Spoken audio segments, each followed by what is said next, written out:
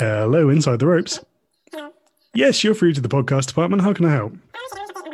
Rustling? You're hearing rustling. Okay, that could be a sound quality issue, but most of our guys have good. Oh, excuse me. Sorry, wrestling without the E. Okay, let me just see. Well, we do have one. It's a show, quite a small show, covers everything non-WWE and AEW. Is that kind of what you're looking for? Good stuff, because we are live. It is the Wrestling Podcast. That's wrestling spelled W-R-S-T-L-I-N-G. We're talking all of the graps without the E. But of course, me and G, we're not anti-E. We are simply pro wrestling. My name is Liam. This guy is Gareth. Hey. And it is the Inside the Ropes podcast network that you are on. Thank you so much for your time, as always.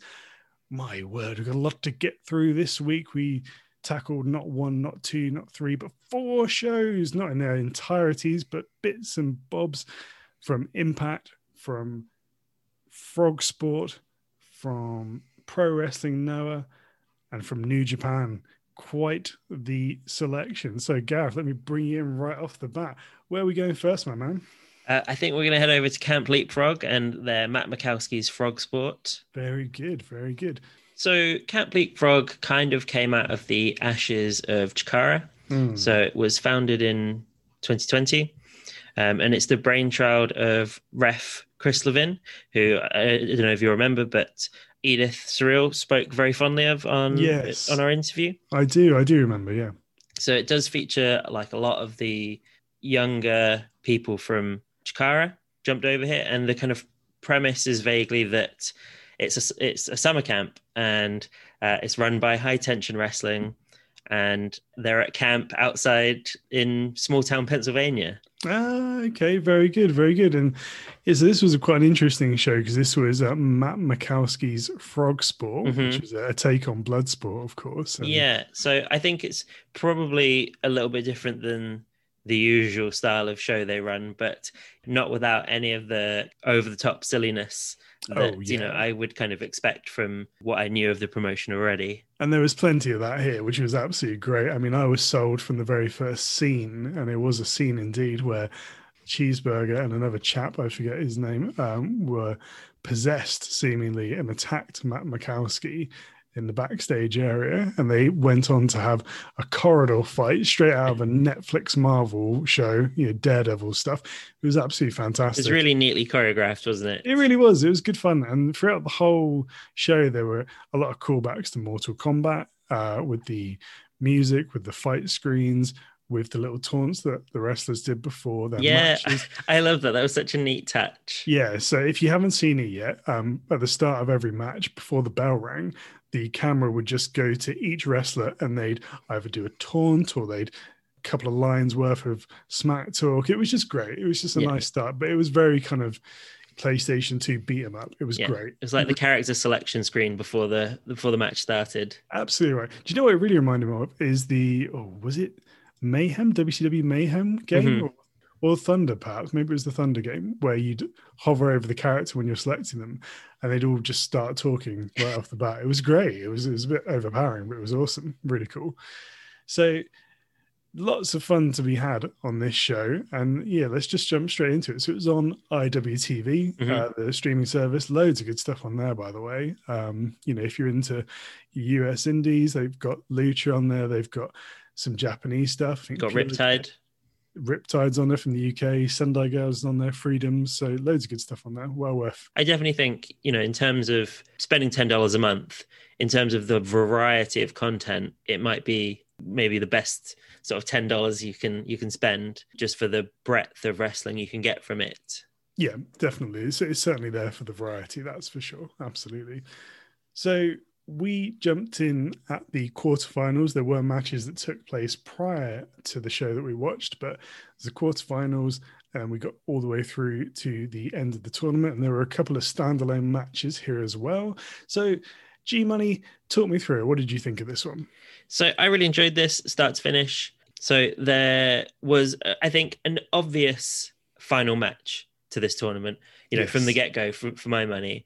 And, you know, it just goes back to the point that wrestling doesn't have to be unpredictable for unpredictability's sake, swerve for the sake of a swerve. I really liked that the two seemingly most talented and well-known competitors are the ones that made it to the finals here. Yeah, definitely. And, who we're talking about here is Matt Mikowski, the namesake of this very show, and Darius Carter, who we've spoken about before when we talked about pro wrestling magic. And we will get onto magic a bit later in the show as well.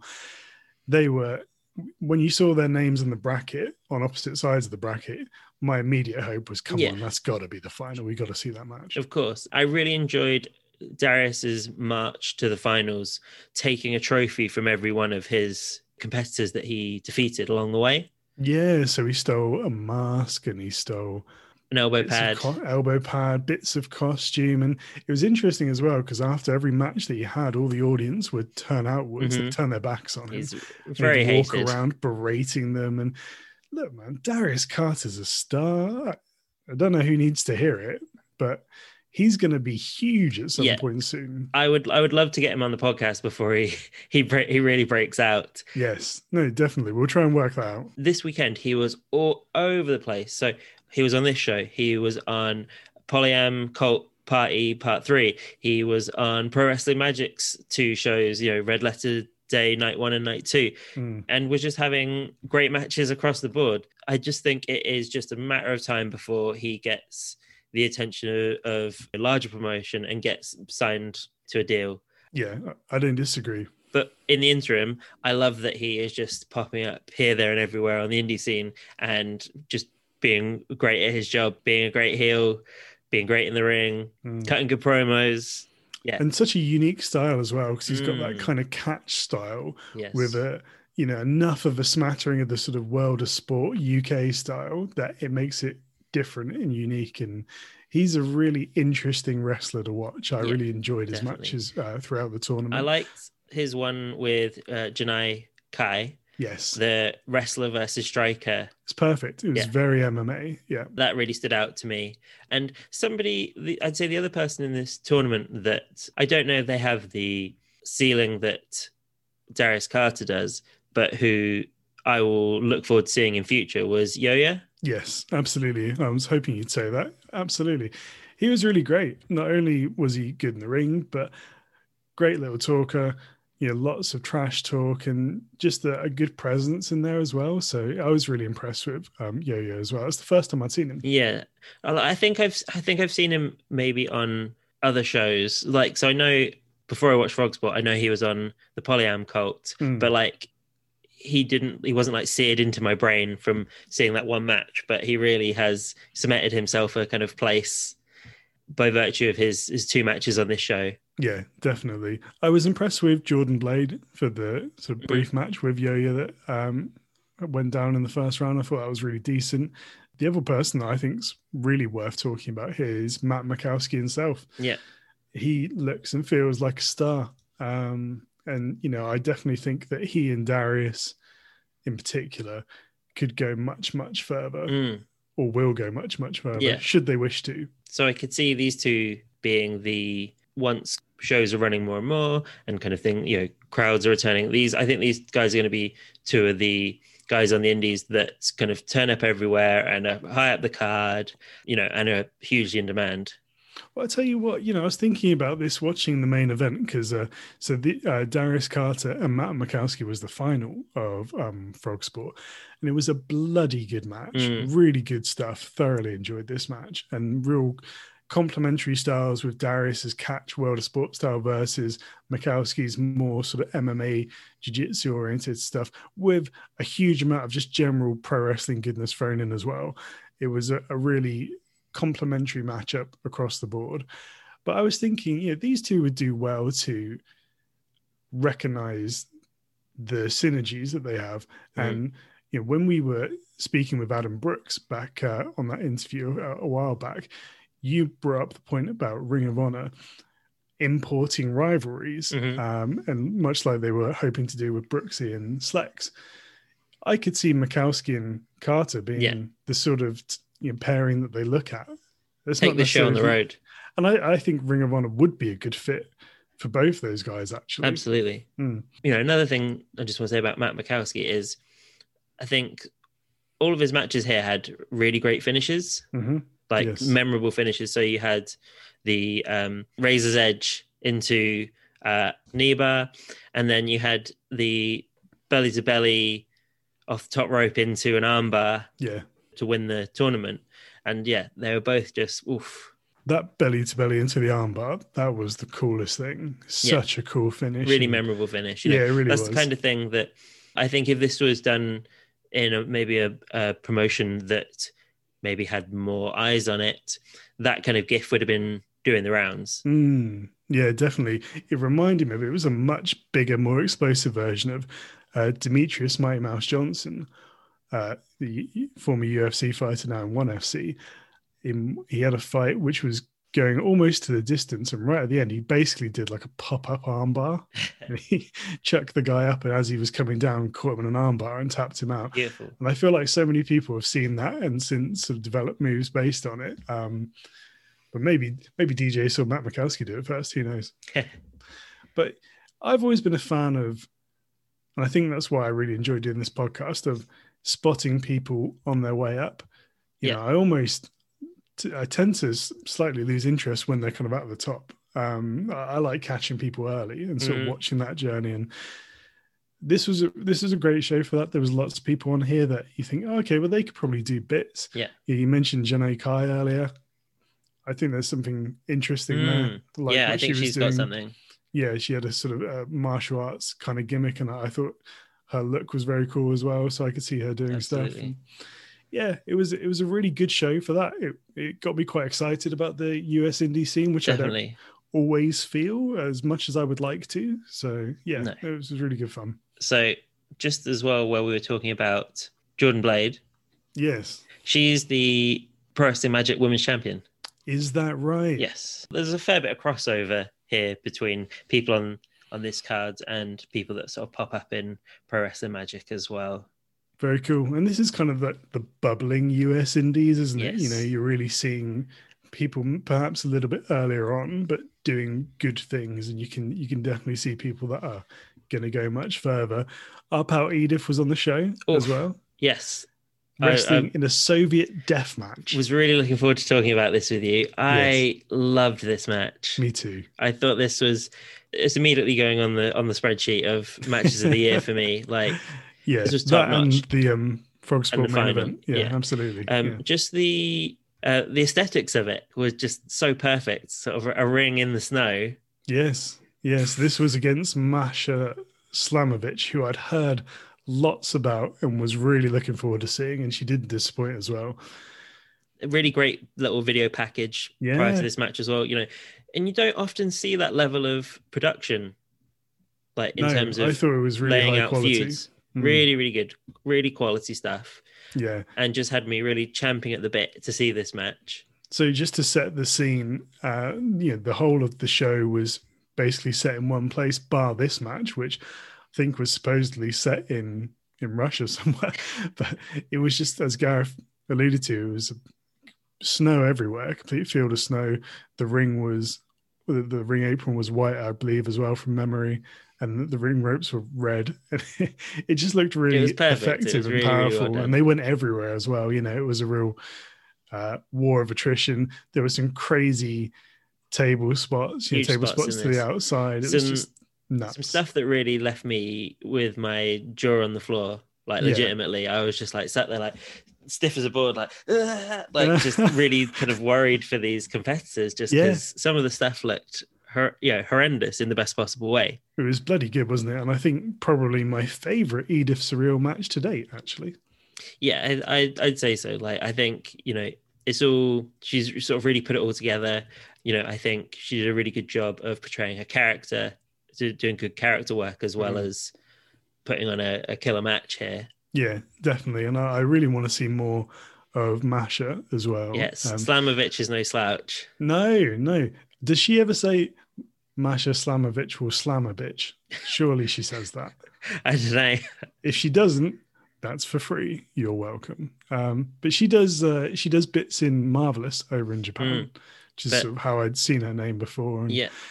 The other kind of aesthetic thing that really stood out to me was the blood in the snow. So yeah, absolutely. Masha got busted open and just left a trail of blood in the white snow, and it really just so many of the visuals in this match I thought were, so it was well filmed, great visuals.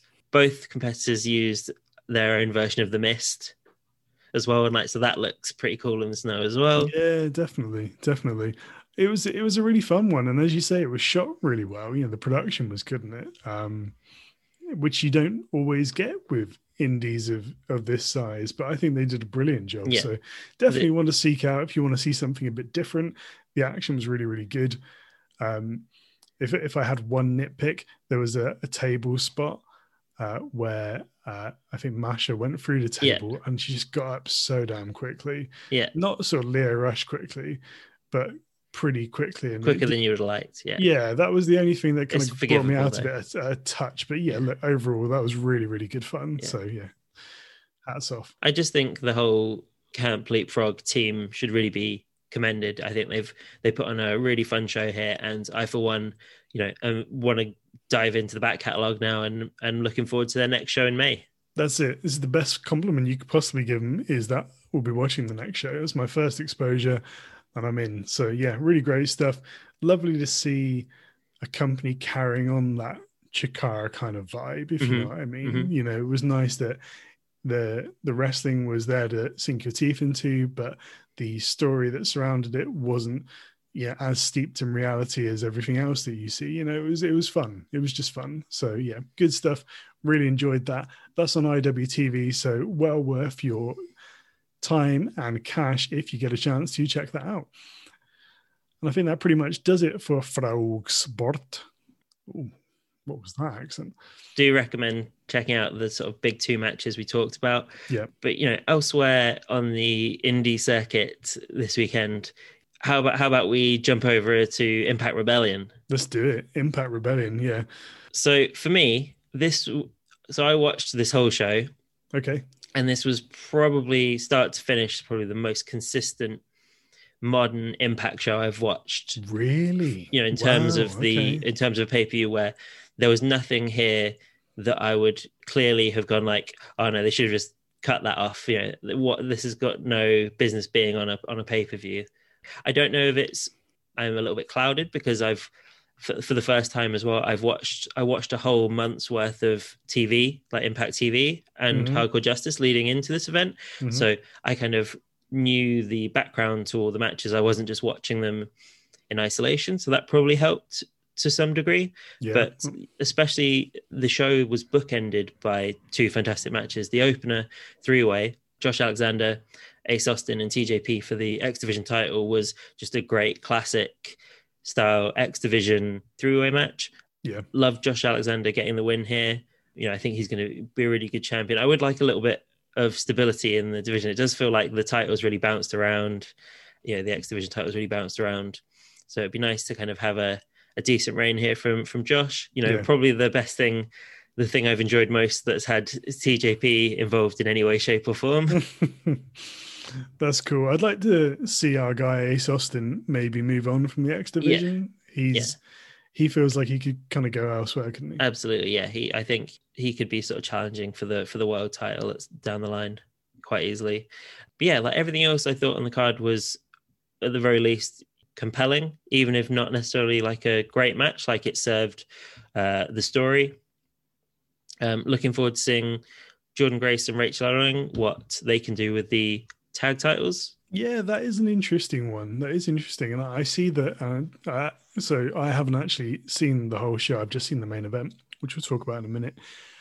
But I noticed that Deonna Purrazzo retained the belt again. And I just think it's remarkable how she's gone from where she was in NXT to where she is now. And I'm actually writing part of an article about that for the next issue of Inside the Ropes magazine. It's incredible to watch her. I think of all the people that got released at that point from WWE, she's the one that's come the furthest, because she really was in sort of character terms, a nobody. She was scarcely used on NXT. And now she's probably one of the foremost women's champions, women's wrestlers in the entire world, or just wrestlers in the entire world. I think she's just done a cracking job of reinventing herself. Definitely. I did think did look like Tenille was going to win this one, but I'm glad Deonna's reign persists. Yeah, I don't know who unseats her, to be honest with you.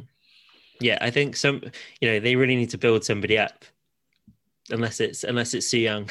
Well, I wouldn't be against it being Su Young. No. Su Young's awesome. Let's talk about this main event then. Yes. This is Kenny Omega versus Rich Swann, AEW title versus the Unified Impact and TNA titles. Big match, big stakes. Felt like a big one too. It did. You know who's really good? Mauro Ranallo. He is. Mauro Yeah. Ranallo was a guest commentator for this one and just immediately up the ante, added a touch of class. He's just excellent at what he does. Mhm. They do well to try and get him on a full-time deal. Absolutely. It's not like weekly live stuff. It's 90 minutes a week of like pre-recorded stuff, Mm-hmm. and then a 3-hour pay-per-view every few months. Yeah. That's not a hectic schedule. That's much easier to kind of manage and mitigate against his sort of mental sort of health troubles that he been quite open about dealing with. And his other commitments as well. He does a lot of course. stuff. So yeah, absolutely. I mean, even if they just rotated him in when he was available, Yeah. like I thought he worked really well with D'Lo and Striker. Me too. Yeah. I thought it was great. He just added quite a lot to this one. Yeah, just he added like that gravitas. That's it. Yeah, real sort of sense of urgency about the match. Yeah. So what did you think of this one? Really enjoyed it. Mm. Rich Swann looked fantastic here. He Mm-hmm. looked, they did a good job of making Rich seem very much on Kenny's level here. I do think it was kind of nailed on that Kenny was going to win. I think the only way that Kenny wasn't walking out the door with the titles was if there'd been a non-finish. And they were very clear about that wasn't going to happen. Yeah. And that's something that really has marred Impact pay-per-views for me in the past, is bad finishes. Yeah. So, it was great this having like a very definitive finish. And yeah, I think, Rich Swann still looks fantastic even in defeat. Yeah. So I'd go along with some of that. I do think he looked good. And I think, so as a wrestler, he always looks good because he's a brilliant wrestler. And I think they did a really good job of sort of attempting to position him as Kenny's equal. But I just thought what I saw in the ring, even before they started wrestling, I felt like you could kind of see the levels between them. Like just Kenny has a real presence about him. Yeah. And it was really telling because, he just had the one belt and Rich Swann had two, and he still didn't look as formidable or as much of a champion as Omega did in my mind anyway. I just felt like there's a slight difference in how they carry themselves. Yeah. And it's almost one of those unteachable things. Sure. But hey, look, it was a fantastic match. Rich Swann's ace. If this leads to a bit of Rich Swann on AEW, then fantastic news. That's really great for him. But I thought this was a really good, fun, fast-paced thriller of a match. Couple of messy bits here and there, which seemed quite odd, to be honest with you, because they were quite nondescript things that just seemed to collapse. Like they both went up to the top rope together a couple of times and just sort of just fell. Yeah. Yeah, I did notice that. But it didn't really detract from the match. I didn't think it didn't pull me out of the match at all, which sometimes those things can. I wanted to talk about there was a point towards the end of the match where Rich was just kneeling kind of prone. And rather than doing the running V-triggers, Kenny just leveled him with, I think, at least two knees, and they were just brutal. Like the knee strikes were so on point in this match. They just looked horrible. Poor old Rich. He really did murder him just right towards the end. Yeah. And in the stretch, he took him out big time. After a certain point in the match, it was just like, when, not if. There's no coming back for Rich. It's just adding that damage, adding insult to injury, and just sort of finally putting him away with the one-winged angel. And he looked knackered as well. And I wonder if that was part of the story. Might be sort of giving too much credit there, but I'm wondering if that was part of the story. And, hopefully kind of feeds into his arc from here. But yeah, he looked absolutely out on his feet by the end of it. And, as you say, the writing was very much on the wall, but really quality encounter from start to finish. I'd love to see these guys wrestle again. What I'm really happy about is, for Impact, when probably the most eyes have been on them in a long, long time, they delivered start to finish. I felt really unfortunate. It looks like Matt Cardona suffered a legit injury in Oh, this really? match. I think Oh, no. looked like he suffered a knee injury, and sort of cut that match short. They did finish the match, but I don't think it seemed as intended. I may have just been worked, but I'm pretty sure Cardona suffered a legit injury there. But yeah, I thought every other match, served a purpose. I think they're doing a really good job of elevating Trey Miguel. Deonna Purrazzo continues to impress. I think I would really love in the next few months while she's still the champion, I would love to see a knockouts title match headliner pay-per-view, especially if there's an event where Kenny's not on it. Why wouldn't you have the women's title close out the pay-per-view? Yeah, particularly, now that there's not the men's singles heavyweight title. Yeah, why not? So, I think I'm really glad that it feels like, because every time we've talked about Impact on the show, I feel like I've really just wanted them to do better, because I just knew the talent's there, and just some wonky booking and people that shouldn't be on pay-per-view cards in the year of our Lord 2021. They've trimmed that off. They've gone, right, you can put, you can have like Tommy Dreamer and stuff, on the Impact Plus specials, but when it's an actual pay-per-view, it needs to be people that you can build a company around in 2021. Yeah, definitely. And so I think they did a good job here of good that. stuff. Well, I look forward to watching the rest of that. That is really good stuff. So you can check that one out. It was on Fight TV. Or you can wait 3 months and it'll be on Impact Plus. I wanted to ask you about where do Impact go from here in terms of not having a world champion, storyline wise, of course. Because you would assume that Omega's going to hold that for a while. Hold it to ransom. Yeah. So where do they go? I don't know. Do they sort of perhaps crown an interim champion that then gets to challenge Kenny, or hold a tournament for the next challenger when Kenny's availability permits? Or do they have people sort of chase Kenny to Impact, not to Impact, to AEW?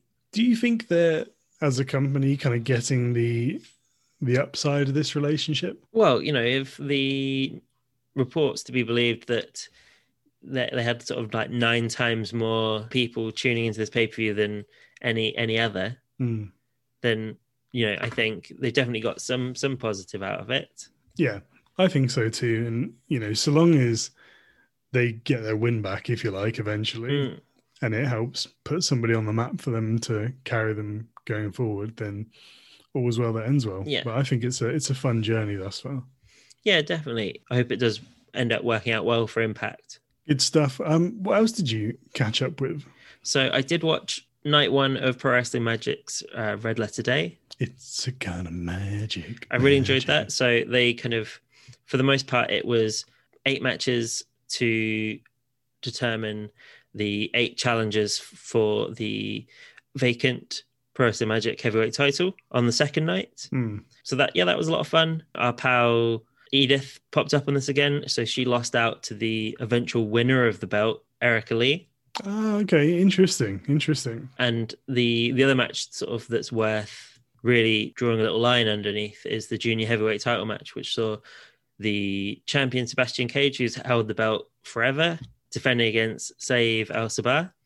Oh man, Saeed Al-Sabah is crazy. They had an amazing match. Like, again, this is one that for me is going to go on our best of the year list. Oh, very good. And it's well worth checking out. I unfortunately, just due to other commitments, work, and the other shows that we needed to kind of watch to review for this podcast, I haven't had a chance to watch night 2 yet, but I'm very keen to go back and watch it, and we'll maybe mention it a little bit next week. Quick thoughts on that one next week. But yeah, I do think that, like Camp Leapfrog, Pro Wrestling Magic have, every show I've watched from them, I've really, really enjoyed. There's lots of like talent I've either been new to me or are just bubbling under and are really talented and, are going to be big in the next couple of years, as well as the kind of people at the top of the card that are already reasonable names. Yeah. And I just think they've got a really good thing going there. And amazingly, they just seem really underrepresented by sort of the wrestling media. Yeah, I don't disagree. I like what Magic do. I think they've got their sort of unique ideas and USPs, and as you say, talent that haven't been overexposed. Mm. Really good young talent. And I would absolutely urge our listeners to go check them out. They're on Fight TV. All the shows are up on Fight TV, but why not check out Red Letter Day Night 1 and 2 and see if your views marry up with Gareth's. So I think it's like £6 on Fight TV to buy the pack of both Night 1 and Night 2. Great. That's not so, bad. I think a really good deal there. I think if you give them a chance, I think they're a company you'll enjoy watching grow and evolve. Slight crossover between Frogsport and Pro Wrestling Magic. The use of the gong instead of the ring bell. Like the gong. Yeah. Big into the gong, actually. Yeah. Right. So that is Magic. That is Impact. That is Frogsport. One other show that we checked out as well. There's been a lot of wrestling this week, folks. There's been a hell of a lot of wrestling.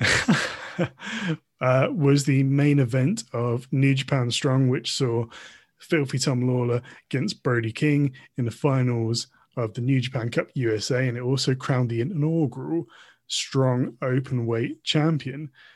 What did you make of this match? Oh, this is great. Proper tear up, wasn't it? Yeah, just a couple of bruises. However, I was upset to notice Tom Lawler's jorts. They're not jorts. They're tights with a gene pattern printed on them. I feel betrayed. No, you must have known that. No, I've you either just thought not. he was wrestling in jorts. I did. I just thought like, wow, those are some very flexible jorts that man has got. Oh, amazing! I love that. That's great. More power to you, Tom. That's great. You fooled me. Wonderful. Oh, that's so good. That made me like this match even more. They just kicked, seven shades of shit out of each other. These are probably two of my favorite US wrestlers at the moment, I would say. And I love seeing them both under the New Japan banner as well. It's great, isn't it? Yeah, it is. And I'd like to see them get a shot over in Japan sooner rather than later as well. Oh, you've got to think as soon as it's easier to get back and forth, they're both going to get that shot in New Japan. Yeah. I love how they presented Filthy Tom Lawler basically from the start. He's been, just a big deal. Yeah, absolutely. And I don't think he's lost yet, actually. Oh, wow. I could be wrong about that. I really like this. I think a great choice of first champion in Tom Lawler. Yeah, he's, the last couple of years, he's been on an absolute killing spree, hasn't he? He's just doing such good stuff. And it doesn't look like he's going to slow up in 2021. No. But same goes for Brody King. Brody King's somebody that's really, jumped onto my radar kind of towards the end of last year in a big way and just puts on really good matches. And I feel like New Japan USA would do well to continue to use these guys as part of their sort of core few lads to build it around. But I was watching this one and thinking, do you know what? When New Japan USA are allowed to get an audience in, this is going to be the buzz of the town because the wrestling is awesome. And actually, as its own little microclimate, it's a fun little show. It has got absolutely its own stories now, but the wrestling's so good. And I do think it kind of flies under the radar a little bit, certainly in comparison to the New Japan proper. So once the crowd's in and people start making noise, I think we're going to be hearing an awful lot more about New Japan USA. I'd say so. Yeah. So that was really good stuff. Yeah. Great match. Lawler's first challenger is going to be one of his Team Filthy stablemates, as Chris Dickinson surprised Tom Lawler. That's going to be a goodie. Yeah, that is going to be a goodie. That's going to be a beastie match. So, and there's loads of beastie matches in New Japan Strong. So yeah, it's well worth watching. It's not a long show, doesn't take up a huge amount of your time, and it is some good quality, no silliness wrestling. So if you just like the bell to bell, there's probably quite a lot you can get from New Japan Strong. Definitely. Yeah. So that's up on NJPW World, the subscription service. So well worth a check out if you get a chance. And I think that concludes more or less everything. I just want to say I did watch the first half of Polyam Cult 3. Oh, this man. That was on Twitch. I think it's still available to watch back. So do want to go back and finish it. But what I did see of that was great fun. I'll definitely be back for Polyam Party 4. Well worth a watch. Okay, well, let's try and schedule that in. Maybe we could do that one together. That'd be grand. I can't remember the last time I watched this much wrestling in a calendar week. You've done well. I thought I'd done well. You've done really well. That's good stuff. All right, people, we're going to be back after the break talking about Pro Wrestling Noah the Glory 2021. We move.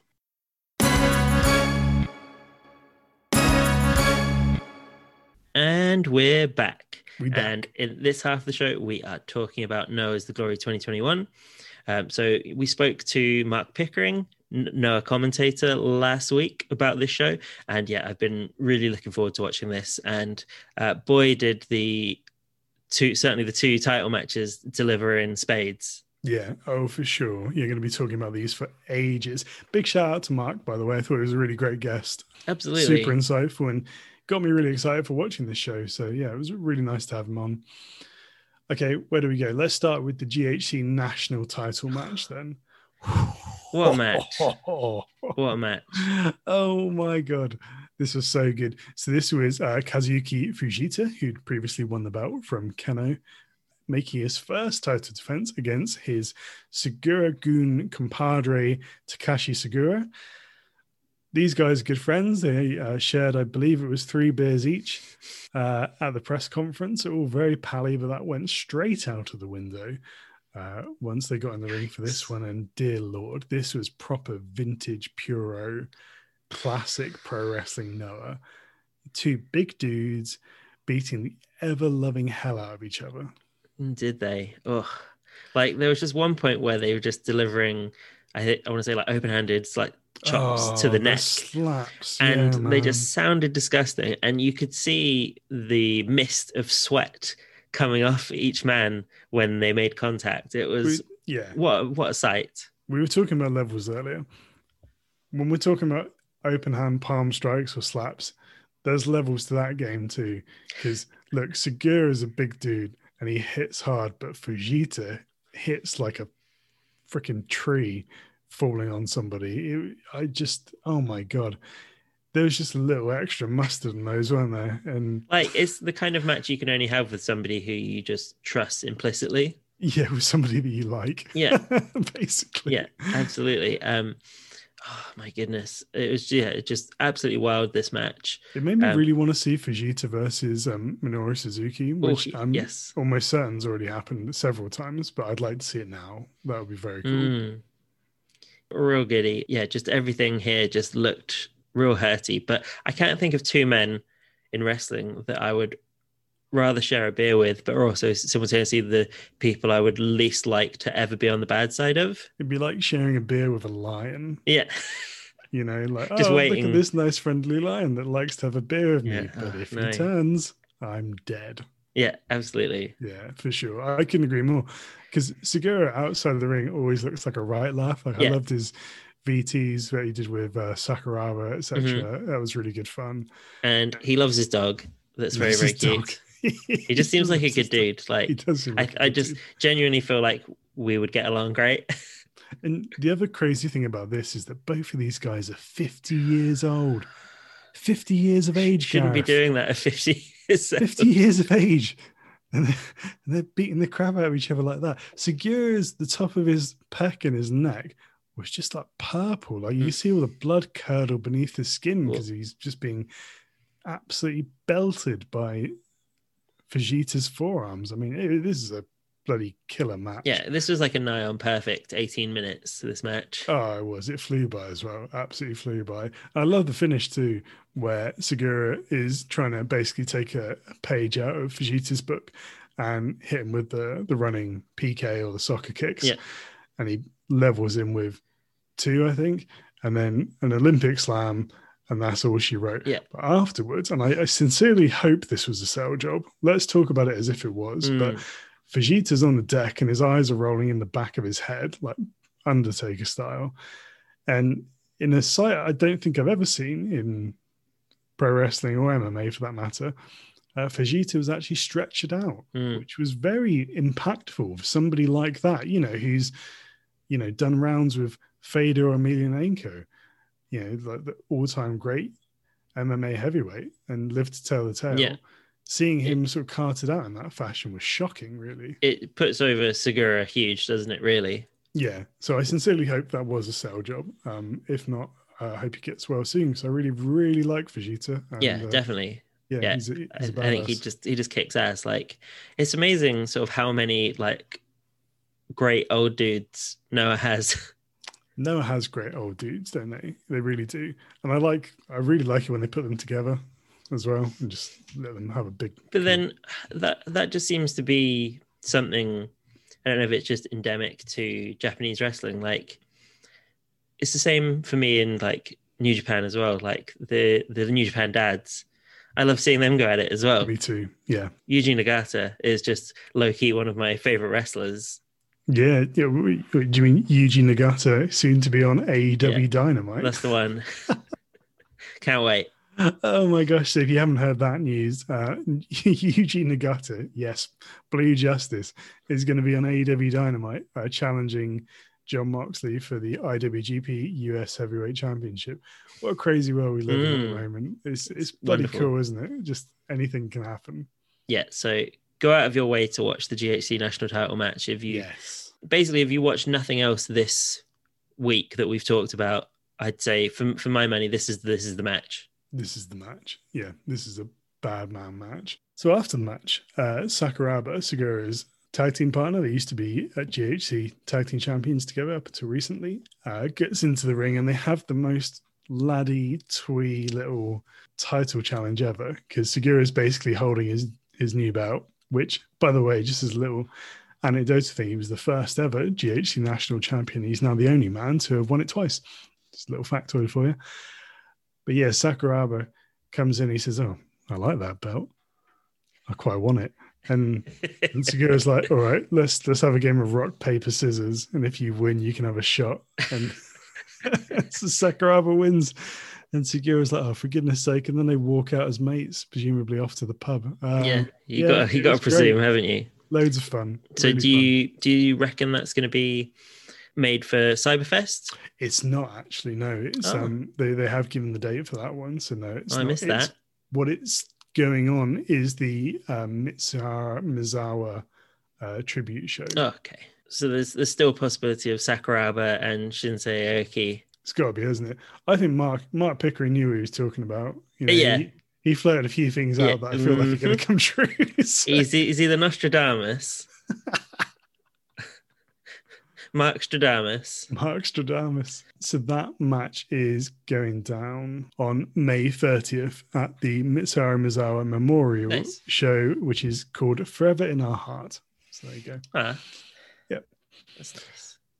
So good stuff. And then up onto the main event. This was Keiji Muto. What an incredible resurgence we're seeing out of Keiji Muto at 58 years of age, Gareth. 58 years of age. What are these guys doing? A really enjoyable GHC heavyweight title clash. Mate, this is great. Masa Kitamiya. Love this dude as well. Yeah. Very, very cool. Muto more than brought plenty to the table here. Yeah. Yeah. You know, he can see the man can still go. Like he obviously knows how to work well around the limitations of age. Yes. Yeah, definitely. I can agree more. He's sort of working smarter, not harder, isn't he? You do see sometimes with wrestlers as they age, they still try and hit all those signature spots and mess them up sometimes, just because they don't have the same speed, the same level of agility. Mm-hmm. They've lost the spring in their step and they're trying stuff that they have no business doing at their age. Whereas I feel like Muto he knows what he has the capacity to still do well, apart from that handspring from a few shows back. Yeah, sure. Yeah. But generally speaking, he seems to be acutely aware of what he can and can't do and is putting on great title defenses despite those limitations. Yeah, no, I couldn't agree more. And I thought he worked really well with Kitamiya here. Yes. Kitamiya is a big old bull, isn't he? Yeah, you know, he's a Minotaur. I really want to see the belt around his waist before too much longer. Me too. I wouldn't have been sad if he won it. No, definitely not. Yeah. But obviously, it does set up a very interesting clash for, I presume, Cyberfest. Yes, absolutely. Okay, well, let's get to that in just a second. So There's a couple of things I really liked about this, Hmm. and one of them was that Masa Kitamiya is a big bulldozing, headbutting bull of a man, and yet for the longest part of this match, he was working quite a technical game, Mm, albeit with a sort of power through a power lens. But he was going after Mito's knees. He smart. was working on that prison lock, which I just think is just the coolest submission. Yeah, It looks horrible. it does. Of all the figure four variants that there are, and there are plenty, that's the one that looks absolutely And crashing. I So enjoy his little like, I don't know how to describe it, just like wrenching down on it and yeah, like flexing. yeah. And as we our fears that we discussed with Mark did in Mm. fact come true, and sure enough, he twatted him in the head with a big old headbutt, And which he had done on the show previous, to be fair as well. yeah. And Mito has lived to tell the tale, so what a Mm. double hard man that he is. Yeah, really good stuff. I liked that Mito won this with the Shining Wizard. I've always liked the Shining Yeah, I Wizard. love the Shining Wizard. Yeah, I think it looks really cool. So yeah, good stuff. I like to think that Muto can survive the headbutts because his forehead is like calcified from all the all the cuts he's received to that beautiful bold forehead over the Yeah. last 30 plus years. Do you know what? He does have a beautiful head, doesn't he? I really thought that, particularly in the sort of the video beforehand, because I'd not heard Mito's voice before, and he just wasn't what I was expecting. It was if Sean Connery was Japanese, Mm. that's what was going on there. It was a very sort of suave, warm, come sit down kind of voice. I Yeah, was like, yeah, previously okay. I'm only used to hearing him shout motherfucker. Exactly. And he just sounds like Gedo, doesn't he? He's just like I love it. I love he's just the sweariest. really sweary. Yeah, and he said it right at the end when he took him out. That was adding insult to injury. But Oh um, dear. on the Kitamiya side, hell of an upside for this dude.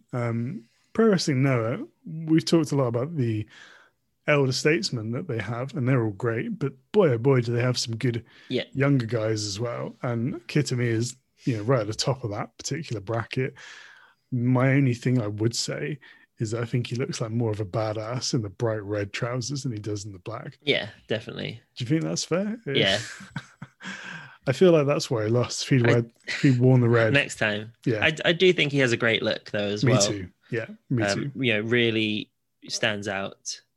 So after the match, the M's Alliance, who had won a really good six-man tag couple of matches prior to this, joined Mito in the ring. So that was Mochizuki Tanaka and Marufuji. They had the photo up and all that good stuff. All seemed very cordial.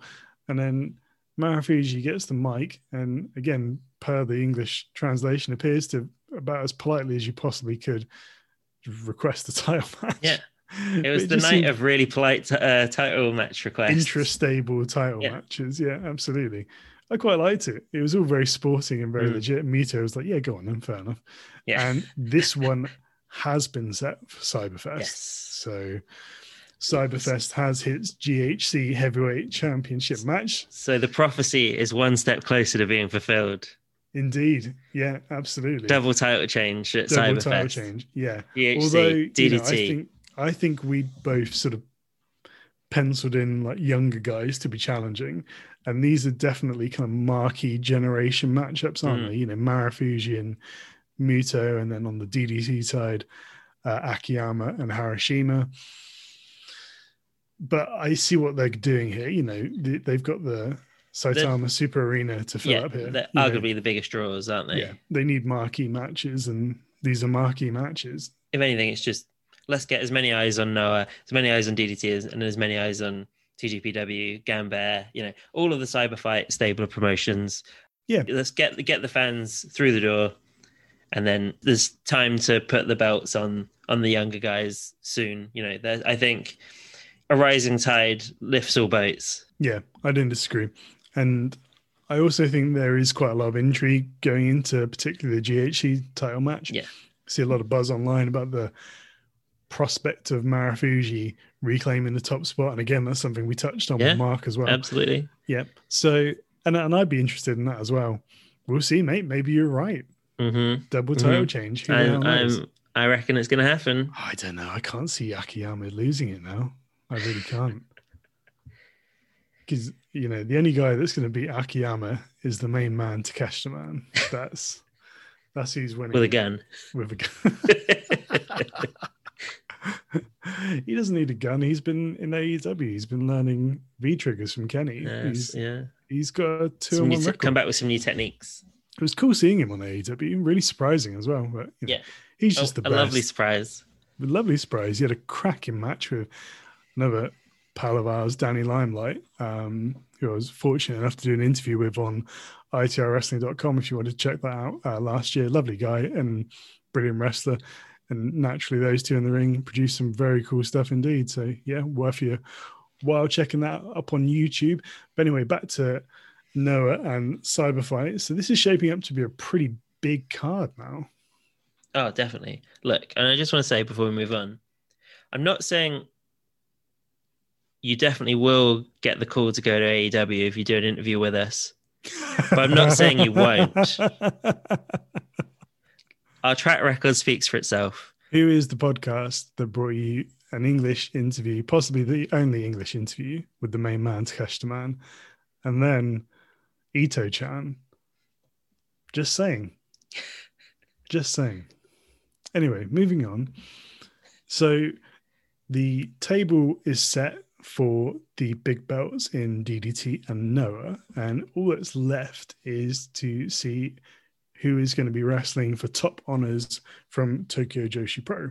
Well, that leads in quite nicely to the next point. I see where you're going here, Mr. Wyatt. Yeah. Oh, yeah. So, Gav, give me a rundown on what we're going to be talking about next week. So, we're going to be covering two shows taking place on the very same day. So, we're going to be looking at Tokyo Joshi Pro's Yes Wonderland 2021 coming up first, and then also looking at DDT's Max Bump. And we'll probably look at some other bits, and we'll probably have some other news for you as well. But those are going to be the shows we're focusing on.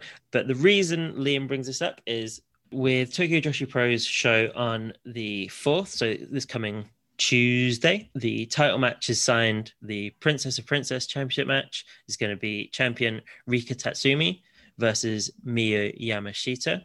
Right. So we'll know who one half of presumably of the title match heading into the 6th of June will be, but presumably there'll be a challenge post-match. Well, actually, on the same card, there is going to be a number one contendership three-way match. Oh. Yeah. Who's in that? You've got Yuka Sakazaki, Mizuki, and Shoko Nakajima. Amazing. So basically, out of the 5 women that could potentially be in the Cyberfight title match, there is no bad option. Definitely not. These are all great options. What would you like to see? Like what's the combination you would be most interested in? I haven't seen loads of Rika Tatsumi, but I just feel that it's probably not time for her to drop the belt yet. So we'll keep Rika in and we'll go with Mizuki.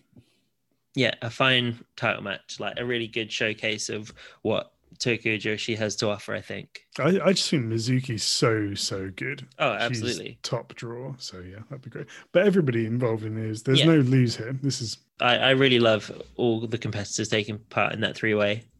So I'd be, whomever gets the victory there, I'll be very happy. Yeah, definitely. Good stuff. And also some intriguing stuff on that DDT Max Bump card as well. So we got the Extreme Championship versus the Ironman Heavy Metalweight Championship. So that's Chris Brooks versus Saki Akai, 2 podcast favorites. We're rolling here. There's also going to be a UK UNO Universal title match. You can kind of see why we've gone for this one, because there's a lot of people that we really like in high profile matches. So yeah, it's going to be good fun. But as Gareth said, we might find a couple of other shows just to touch on as well. So if there's anything in particular that you would like us to have a look at, do give us a shout. We always love interacting with you guys online. So you can do that on Twitter or Instagram. We're at Wrestling Pod. That's wrestling without the E. For links to the show, for the merch, to our personal Twitter accounts, you can go to wrestlingpod.com. Again, that's wrestling without the E for all that good stuff.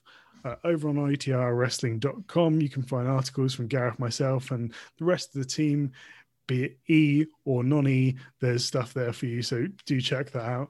And if you fancy a magazine, why on earth would you not? It's insidetheropesmagazine.com and grab yourself a hard copy. Or if you're in the UK, get down to WH Smith's. Yes, this is crazy scenes that the mag is actually going into WH Smith. So G and I can actually go into the shop and buy it, which is going to be mental. That's crazy. Really excited about that. Merch wise, you know where we're at now. shop.itrwrestling.com. Come on, guys. Best logo in the game. So, you know, show some love. And I think that's pretty much us. So we've watched a hell of a lot of wrestling this week, guys. I felt like we've been talking for ages. Yeah, I've got square eyes at this point. Square eyes and no voice. So anyway, folks, thanks so much for hanging around. Hope you enjoyed the show, and have yourselves a wonderful weekend. We'll see you next week. In the meantime, stay happy, stay safe, and enjoy the graps.